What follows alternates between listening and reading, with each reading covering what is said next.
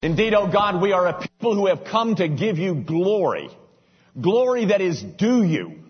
We have been brought into this world to magnify the God of all glory and grace. And so grant us fresh supplies of grace as we seek to magnify you and before a world whose eyes have been smudged over with unbelief. And I pray that you will use Grace Evan and the Church of Jesus Christ around the world to announce and proclaim our God reigns in heaven and on earth. Our Father, it is very difficult to understand your ways that you promised would not be our ways. Your thoughts would be not our thoughts. We have watched providence unfold in front of us in the last 7 days that has staggered us. And none of us have any particular explanations. We dare not try to assign motive to your ways. But we are your people, O God. Everlastingly you're your people. We are devoted to try and make you known. And so in this period of national crisis, might the Church of Jesus Christ be the Church of Jesus Christ. There is nothing more beautiful, O God, than when the church is being the church. And so we plead that we might not miss this moment of opportunity to announce and proclaim our God reigns, both in heaven and on earth. Father, it is for such moments as these that you have called the people to yourself. And so we pray that we might not miss this opportunity to spill out bowels of compassion. And that people might sense that there is something altogether inexplicable about why your people act the way they do. Lord, we thank you that even the world has been caught up with this tragedy. And we're glad they are. And yet, oh God, your people have been meeting tragedy after tragedy for centuries. In plagues, the church never left the city, she moved into the city. And so now in this plague, might we move into it redemptively. Father, thank you for the monies that you provided for Grace Evan. There are bills to pay, indeed. But we pray that that your people will find more reasons to be generous, more reasons to trust you, more reasons to give than ever before. Not so that salaries can be paid, but so that the kingdom of Jesus Christ might be expanded. We pray, of course, in the matchless name of Jesus Christ. Amen. Thank you. Grab your Bibles and open them with me, if you will, to Psalm 84.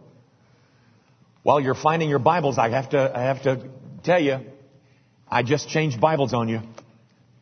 I do this. I told you I'd do this. I warn you that I do this, but I do this. I change Bibles every 2 or 3 or 4 years, because I've got them. I want something fresh. This is the English Standard Version that I'm reading from, and will be for the next couple of years.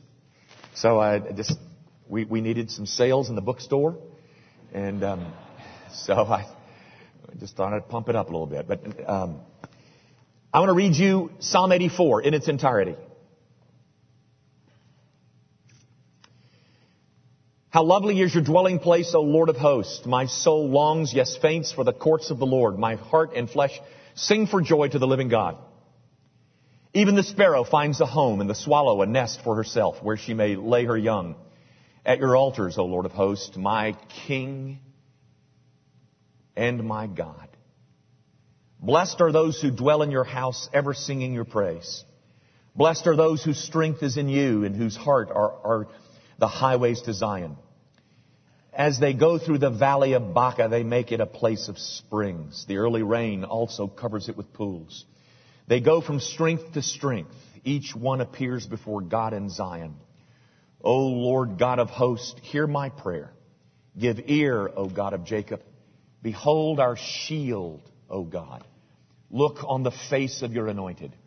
For a day in your courts is better than 1,000 elsewhere. I would rather be a doorkeeper in the house of my God than dwell in the tents of wickedness. For the Lord God is a sun and shield. The Lord bestows favor and honor. No good thing does he withhold from those who walk uprightly. O Lord of hosts, blessed is the one who trusts in you. The grass withers and the flower fades, but the word of our God endures forever. I have to tell you that the most difficult part of my sermon preparation over the past couple of 3 weeks has been deciding upon a point of origin. That is, a place from which to launch this next series that I'm about to launch. Consequently, choosing the right text has been very difficult for me. I want you to know, choosing the text came this morning as I was with the Lord out on my back porch. For those of you who came this morning expecting me to complete the study of the book of Genesis, from which we departed on Mother's Day, don't dismay. We will complete the study of Genesis. Lord willing, we'll get back to that as soon as possible. But for now, we're going elsewhere. I feel somewhat like the prophet Amos. I don't know if you know anything about Amos, but he's one of the minor prophets. Go take a look at him this morning or this afternoon. His name means burden. He was a shepherd boy who was called, and God gave him an oracle. And he announced to Israel his burden in the name of the Lord, which was Amos's whole calling, was to announce what God had given him. Gang, I can tell you, I love this. I love these times. That it doesn't happen every Sunday to me. But I want you to know it is the Word that drives me to the pulpit this morning. Most often, or more frequently for a preacher, it's usually the pulpit that drives him to the Word, not this morning. It is the Word that drives me to the pulpit. I have an oracle, and I think, I trust, I hope that oracle is from the Lord. How long this series will take, I cannot say. I sense that it might take us all the way to December, but maybe not. I just don't know at this point. The reason that this is all so difficult, that is just to get started, and to find this spot from which to launch this series, the reason that's so difficult is because my subject is so fundamental, so foundational, so embracive, so inclusive in the Christian life, that it's hard to know where it all starts, where it originates, where's the point of origin. It's like asking somebody to explain to you, where did the internet start? Well, my subject is so embracive, so inclusive, so foundational to the Christian life. It's hard to know exactly where to start it. My subject is as vague as a word like beauty. It is as individual and as personal as beauty is. You know, beauty is in the eye of the beholder. It's as hard to grasp as something like desire.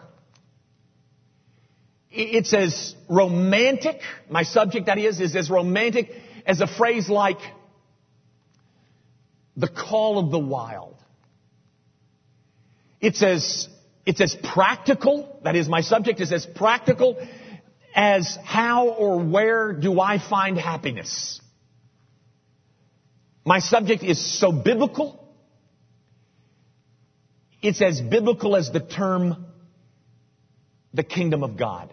And if I'm forced to, that would be how I would identify my subject and give it some kind of title. It would be the kingdom of God.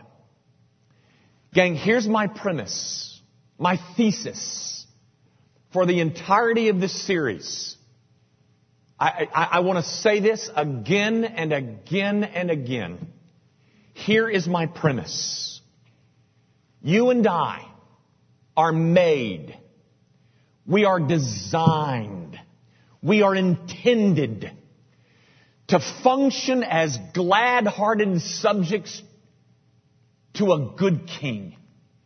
We are designed to function as glad-hearted subjects of a good king in whose kingdom we live. And it is there that we will find joy. That is my premise. We are intended. We are designed to serve as glad-hearted subjects of a good king in whose kingdom we live. And it is there and there only that we will find joy. We are made to be ruled, not to rule, my dear friend. The complexities arise, the problems, our joy is diminished, the tensions begin, the conflicts occur, the pain and the brokenness is felt, the emptiness is tasted, all because there is another kingdom. And the two of these kingdoms are in conflict. A battle that is being waged for my and your devotion. A battle being waged over what it is that you and I will give our hearts to. Augustine called it a battle of two loves. In fact, ladies and gentlemen, there will never be a time until Jesus returns. There will never be a time where those two kingdoms do not exist. They always exist until Jesus comes again.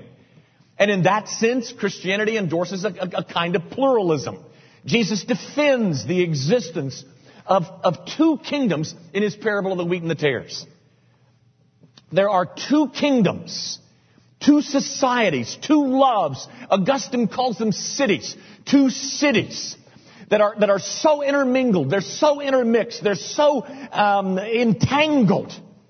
And they'll remain that way until Jesus comes again to separate them. Those two kingdoms, they compete, they vie for our affections.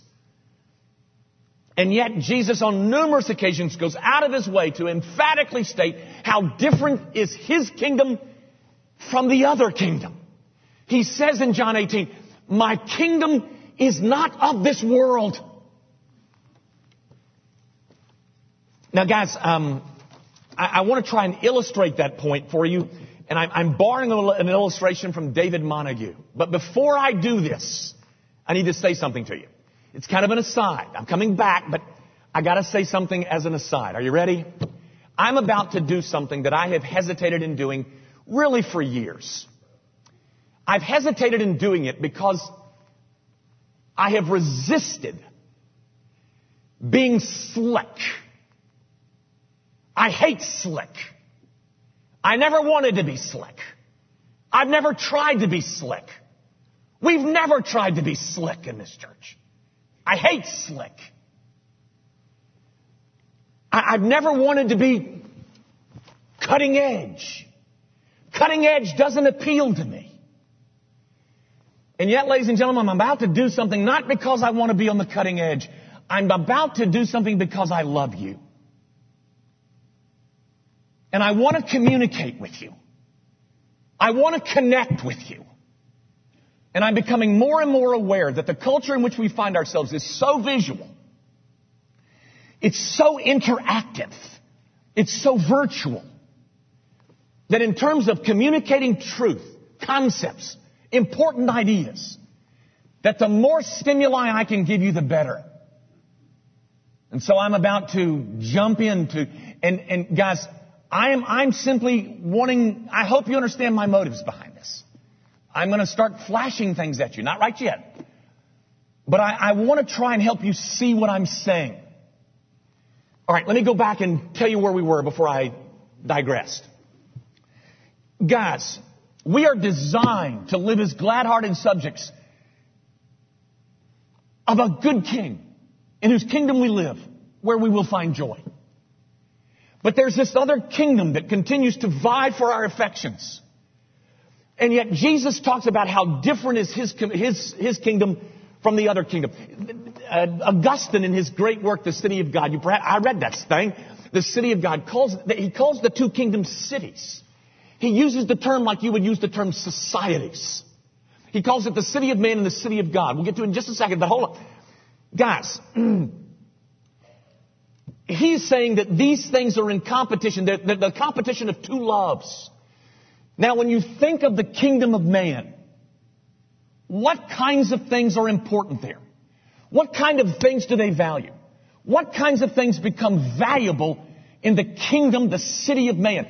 In fact, Augustine says that the city of man started in Genesis chapter 4 when Cain, who killed Abel, went out and built a city.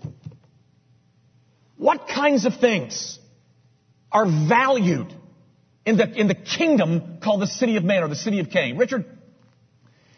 Guys, there are things that are important in these cities. Things like career and position and reputation and fame and beauty and security and sex and leisure and portfolio and resume and education and health and savvy and applause and self-confidence and knowledge and power and recreation, position, revenge, possession.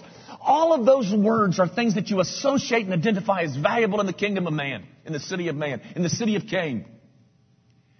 But what things are valuable in this other kingdom?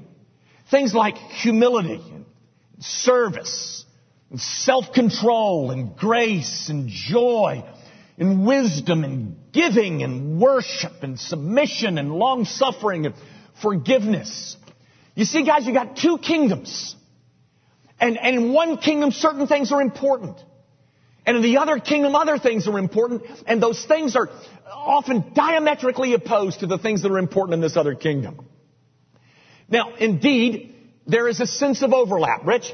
There's a sense of overlap. There are certain things that are important in both kingdoms. Things like health and family and education and love. So there is a bit of overlap between the two kingdoms. But in the main, these two kingdoms are in conflict. And the conflict is unfolding in your soul. To what will you give devotion? Where is it that you will find joy? Foundationally, there is a conflict that's being played out in our hearts and souls. And the foremost question is, to what will we give devotion? Where am I going to find joy? Now, guys, I want to try and tell you what I want to do. Rich, if you'll take that one off. Just hold on to the last one. It's my hope that in this coming few weeks, that at the end of our series, at the end of this discussion, you and I are going to be better able to see and thus be drawn by the Holy Spirit to the beauty of one of these as opposed to the other.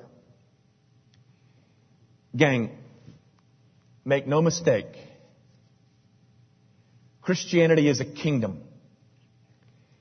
It is primarily a kingdom. Jesus Christ didn't die so much as to make you forgiven. He didn't die so much to save you. He died to usher you into a kingdom. Jesus didn't come looking for believers. He came looking for followers. And the first step of their following was their belief. Yes. But He came looking for people to usher them into a brand new kingdom. And then He promised to those people something that He called abundant life. Life indeed.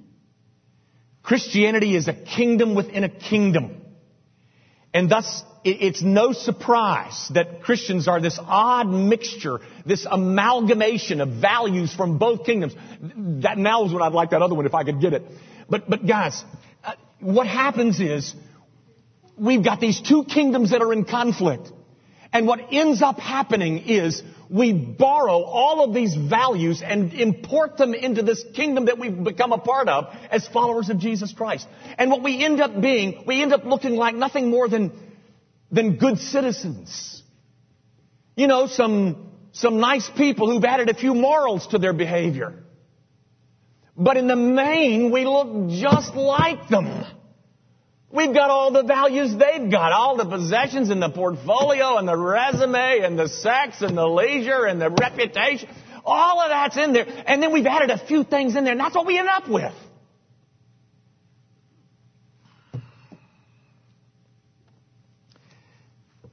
Guys, the net result is that Christians end up looking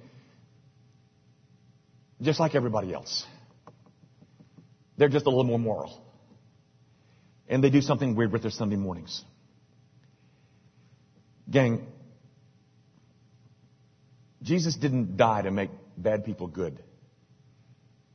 He died to make dead people alive. Alive to Him, alive to His kingdom. His goal is not to simply save you. His goal is to bring you into conformity with His image. Nothing short of transformation. And once we believe that,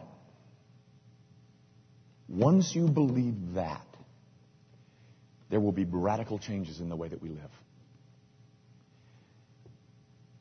And yet, we are the focus of an unyielding, unrelenting attack on the part of the other city, which so many of us know a whole lot about.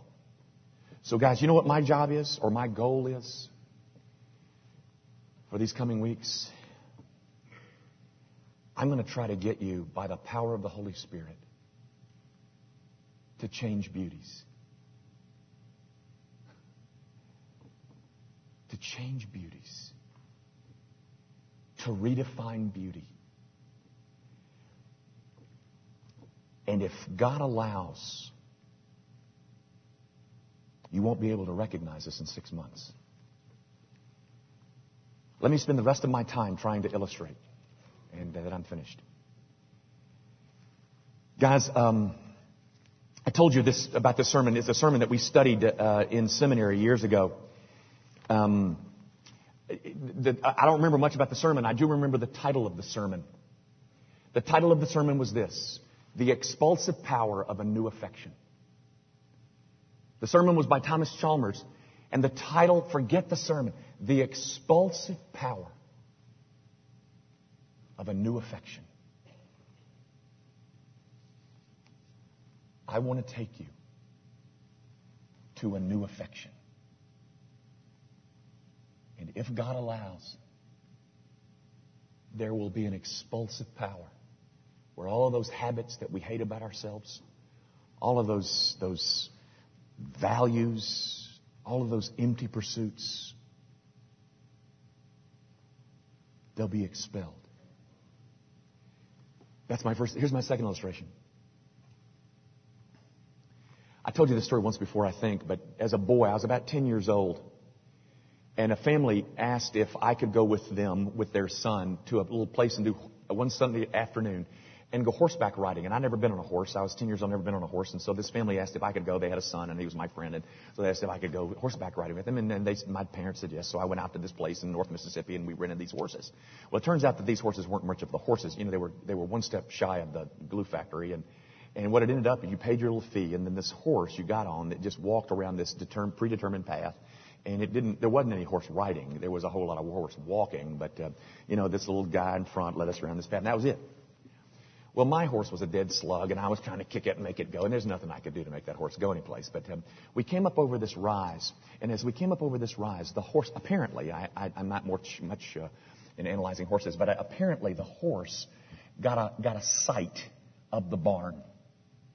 You know, the barn where he lives and eats and drinks and lays down and gets rid of me? And that horse took off. And it was all I could do to hold on to that thing as it was, and it was worth whatever we had to spend just for that little bit of space. But here's my point. Over these next weeks, I want to show you the barn. If God allows, I want to show you the barn. How is it that we can do that? Well, let me tell you.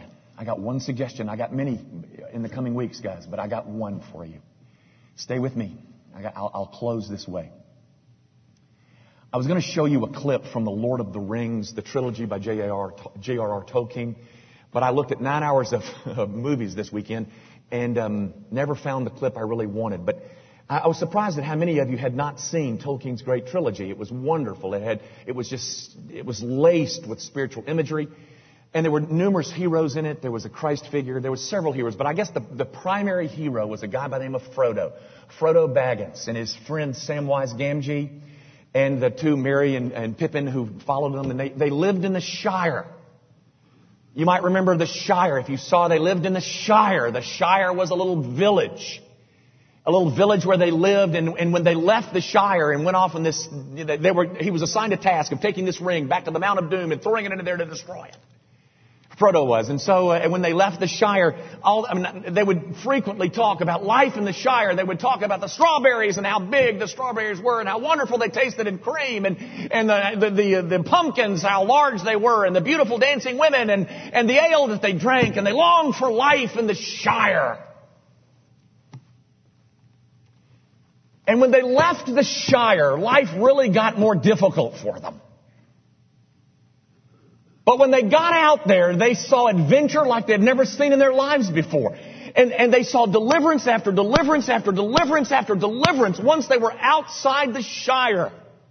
And they learned things about themselves. They learned things about the Shire. They learned things about life that they never could have learned inside the Shire. Ladies and gentlemen, I want to take you outside the Shire.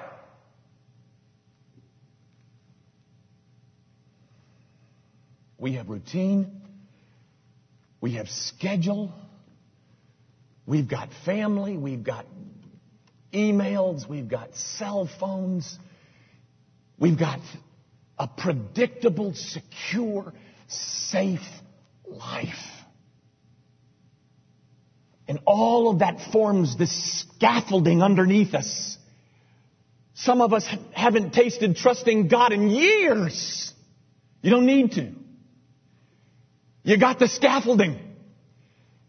Life is comfortable in the Shire. Ladies and gentlemen, as lovingly as I know how to tell you, I want to rip all of that scaffolding out from underneath you.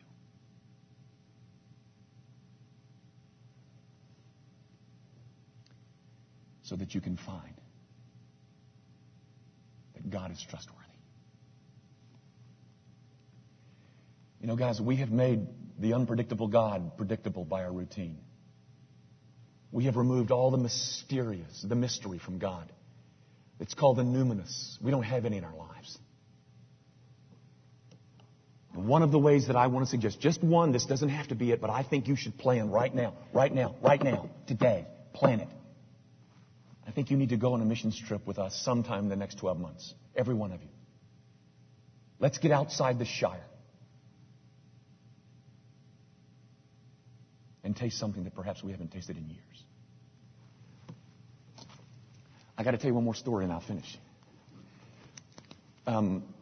As you probably well know, I have been gone for 18 days. 2 of those were traveling, so it's really 16. I preached 13 times in 16 days. One of the weeks that I preached 10 times in 8 days to a group of university students out of the Czech Republic. Kurt Tower was with me. And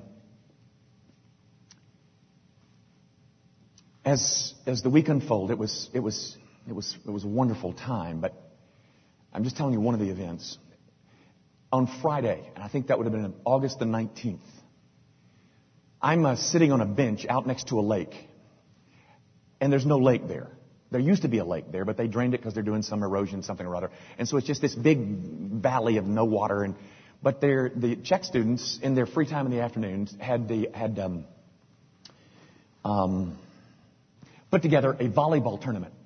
And so they were playing volleyball. And I was just sitting out there, and I was watching them play volleyball because I wanted to be with them. And I had my notes, and I was working on this sermon. So I'm sitting there and enjoying the weather was idyllic and just having a wonderful time. And I'm working on my little sermon. And out of nowhere, this woman comes up and sits not next to me, but she sits next to me. Her name was Amelia. She was Polish. She's from Poland, a little village in Poland. And she was telling me how much she had enjoyed my messages. She spoke wonderful English and Polish, but she spoke no Czech. We're in the Czech Republic. She spoke no Czech. So I thanked her and yada, yada, yada. And I said, well, tell me a little bit of your story. It turns out that she's 28 years old. She came to know Jesus at age 18 in an English camp. And her parents refused to allow her to be baptized because they were Roman Catholic. And then 2 years later, they finally allowed her to be baptized. And so she's been a Christian for 10 years. She speaks English. And then she was in Poland. She has an MBA. Bright girl. And her company had said something about offering or looking for volunteers to go out of the country to learn some more international nuances of their trade and their business, et cetera, et cetera. And so she stepped forward and said she would go. And so she was going to be sent to Brno, Czech Republic, where our group went. Brno, Czech Republic is the second largest city in the Czech Republic. And she was going to be sent there just as kind of an exchange business kind of thing to learn business and, and trade and all that business and, all that stuff. And so when she found out that she was going to be moved to the Czech Republic, to Brno, she called some friends that she had in Prague, Czech Republic, and said, what do you know of any Christian stuff in Brno? And they told her about KVZ. KVZ is an agency that we as a church sponsor. And so she arrives at the headquarters of KVZ there in Brno, speaking no Czech. She speaks Polish and English. She speaks no Czech, but she says, I can figure it out because there's some similarities. She comes in there to say, where can I find other Christians? And they said, well, how about this? We're going to have a seminar, a week-long retreat in 2 weeks. And so she immediately signs up. And so she takes a little train up to this place and then gets a ride out to this retreat site. And she doesn't know anybody. She doesn't speak Czech. And she's living in Brno. And she's sitting next to me telling me how delighted she was in what I've been saying. And I said, well, my goodness, what a brave thing it is that you've done. I mean, to leave your homeland and to come to Brno and not knowing anybody and can't speak Czech and yada, yada, yada, yada, yada. And she looked at me and she said, and this is almost a quote, ladies and gentlemen. She says, oh yes, I was so eager to come. Here's almost the quote. She says, because I was much too cozy in my own country.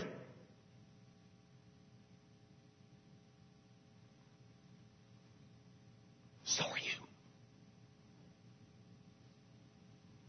You are much too cozy. She told me that, and I said, Amelia, let me show you what I was working on. I grabbed my notes, and I had been working on this outside of the Shire business, taking you outside of the Shire, yada, yada, yada. And I said, look at here, and do you see that? Yeah. And I was telling them I want to go back to our congregation and tell them that they've got to come out of the Shire, and they've got to find life outside the Shire because that's where God is. Is God inside the Shire? Sure He is, ladies and gentlemen. I'm not saying that. Do you have to go out of the city, out of the country to experience this? No, I'm not saying that. But somewhere, sometimes, something has got to happen. That you find out that God can be trusted. Anyway, I'm showing her all this business about Lord of the Rings and yada, and I'm telling her that I want to say to her, and she just said to me, life was too cozy in my own country, and I'm telling her, well, that's what I want to say to our people back in Gracie, man. And I'm showing her all my notes, and she looks at me, and her eyes begin to glisten, and she says,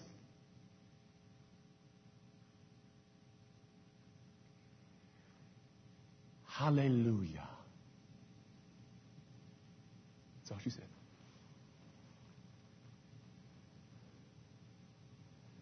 Hallelujah.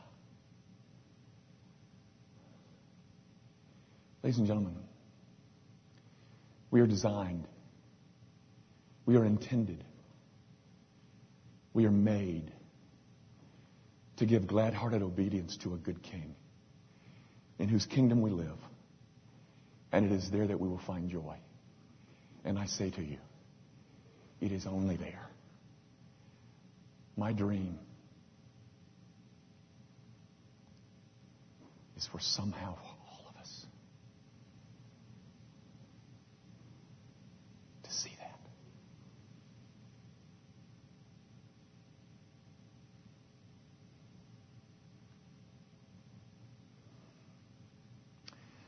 Oh God, we are a people who have grown oh so comfortable by living life in the Shire.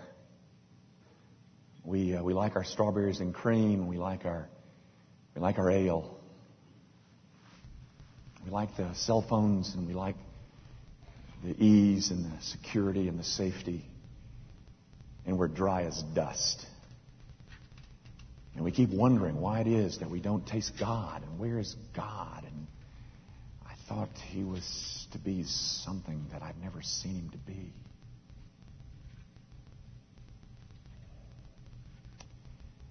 And Father, we don't need You because we've got our schedules. We don't need You because we've got our portfolio.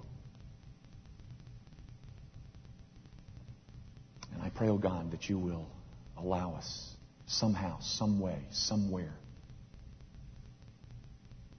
to live a life that leans on You completely. And to discover something so sweet to our taste, so glorious to our souls, so beautiful to our eyes, that will create such a hastening of our souls, that there will be an expulsive power that we've never known to conquer sin, and that we might go forth to find, even though life has become so much more difficult, it has become so enjoyable. For the more we trust You, the more alive we will feel. And I pray that You will work in Your people to desire for life abundant. Do that, Lord Jesus, for the kingdom's sake.